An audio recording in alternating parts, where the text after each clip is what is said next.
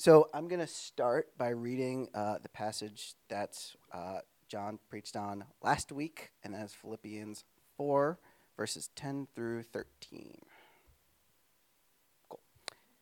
I rejoiced greatly in the Lord that at last you renewed your concern for me. Indeed, you were concerned, but you had no opportunity to show it.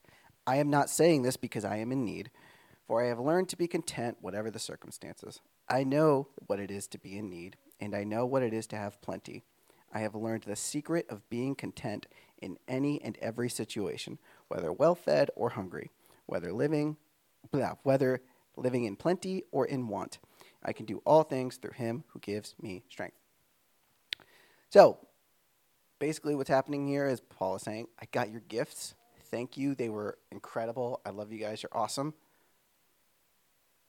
At a high level sense, I didn't need them because I have all I need in Jesus. But again, thank you. You're awesome. So that's kind of a summary of what you're seeing here. And there's going to be a lot of that. And last week, John mentioned something just sort of in passing that I could tell he probably wants to spend a little bit more time on. And I'm going to, like a good improv partner, take what he said and elaborate on it. He talked about the word content that's being used here, and he said it conveys a sense of independence. And I dusted off my 3 semesters of Greek I took in college, and I looked at that word.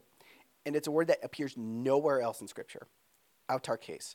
And it's the normal word that we use for content within Scripture, but with autos thrown in front of it. You may recognize that from automobile, automatic, something that generates itself.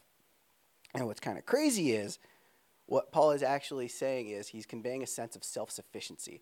Autarkes is a word that's elsewhere used to describe a country that doesn't accept imports. Like, nope, got what I need, I'm good, thanks. It's like, Matt, I love you, but if you've ever played any sort of trading or negotiation game with Matt Roshansky, the first 80% of it is him just being autarkes. He just kind of sits on what he has and just doesn't do anything with it. And then he waits, and finally something happens. And so when you think about content in that situation, it's kind of crazy what Paul's conveying here, because what he's conveying is that the secret to true self-sufficiency is relying on someone else's strength. And that's something that's kind of stuck with me all this week. The secret to true self-sufficiency is relying on someone else's strength. And that's one of those, I think, paradoxes within Christianity, because you're like, okay, got it, the idea of self-sufficiency. And it's like, if you really want like a true sense of I'm good, my needs are met, I'm filled, you need to look to someone else's strength. And so if you want to navigate, and he talked about the idea of navigating life's peaks, valleys. It's days, good mornings, good months, peaks, valleys, good years, good weeks within bad years, like all of it. And if you want to learn how to healthily navigate all that, you need to keep your eyes on Jesus.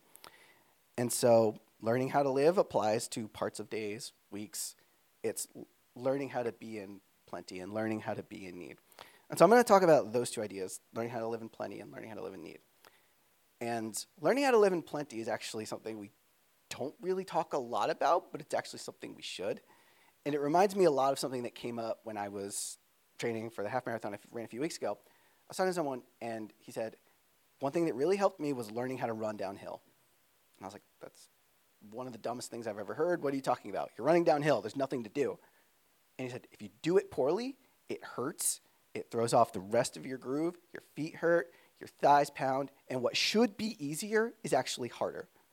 And so I was like, okay, what should I do? He's like, keep your posture up. Lean forward. Don't actually run. Just put one foot in front of the other. And so I implemented that in training. Night and day difference. Night and day difference. I would run, like there were parts of the trail, the railed trail that are pretty downhill. You can run a mile and you don't even know it because it's downhill and you're just putting one foot in front of the other.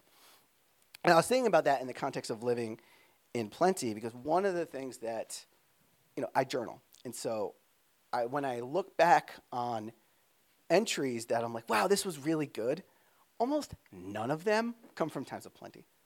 Almost all of them are when life is just like really bad. And like the deep-seated theological, like, oh, this is excellent, comes from times of suffering. And I'm looking back, I'm like, I remember life was pretty good. Like, wasn't I grateful? And there's like nothing there. It's like, I don't know, it was a nice day out. And I was like, okay. And there are all sorts of pitfalls to living in plenty, right? You can just kind of hoard. You can get a little bit selfish. I think something I tend to fall prey to, and again, I'm talking about days, weeks, doesn't matter how short a time frame you want to talk about. One of the things I fall victim to is a sense of entitlement. Like, I was owed this. Last week was trash. This week's been good. I deserved that. And then there are just other days where, like, it's been a good month. And then I walk outside and I'm like, all right, I'm due to get lit up. What's going to go wrong?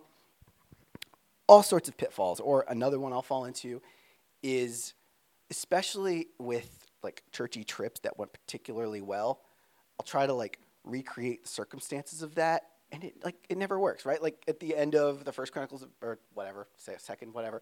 At the end of Lion, Witch, and the Wardrobe, when the kids are like, I want to go back to Narnia. And the person's like, you're not going to get in that way. You'll get in when you least expect it, but you can't recreate that. You're not going to get the same way twice. And I was like, yeah, all right. So this is all stuff I've been thinking about for the last week. Abundance is, like, my ideal. Like, abundance, if you think about it, is all of our ideal. It's what we want. We want to live in plenty.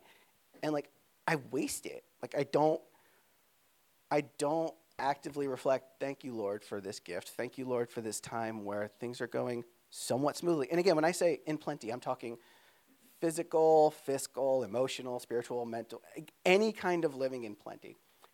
And truthfully, as I've looked back on the last, 5 years or so of my life, like, I've squandered times of plenty because I just sort of coast. I out our case. All right, I got it. Self-sufficiency. We're good. I'm going to keep it moving. And what ends up happening is, coming out of that, rather than feeling rested, I get bitter that it's over. I was like, oh, that was great. Why do you hate me? Like, rather than, I just spent, like, I was thinking in particular of, like, October of 2021 through May of 2022.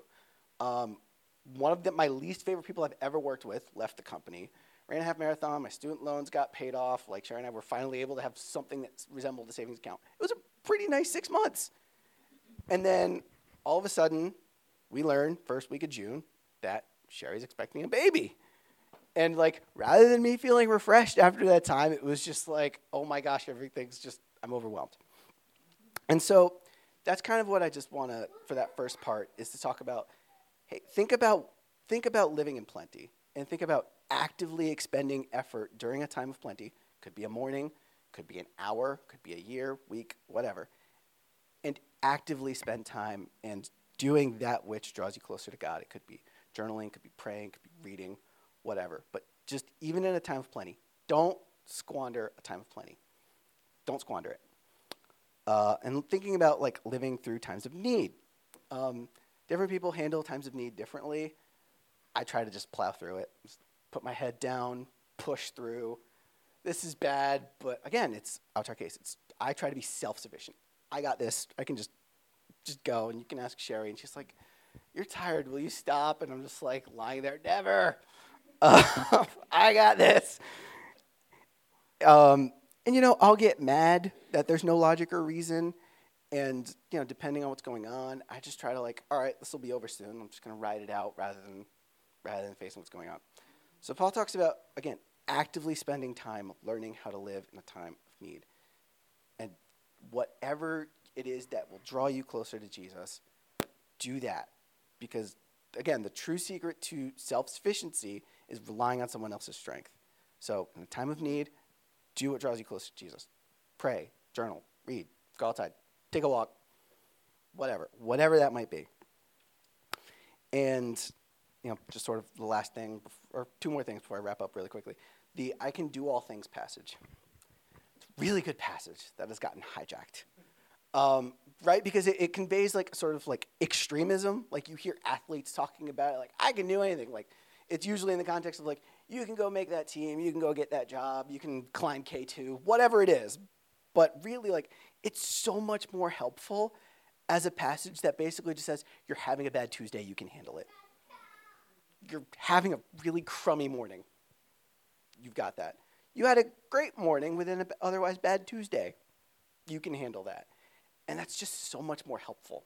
Like, just taking what normally is just, like, this huge extreme passage of, like, you can do whatever, and just, no, you can actually do whatever. Like, kids acting up, you can handle that. Coworkers being a pill, you can handle that. You're in a really dark time in your life, you can handle that. And that's a beautiful promise.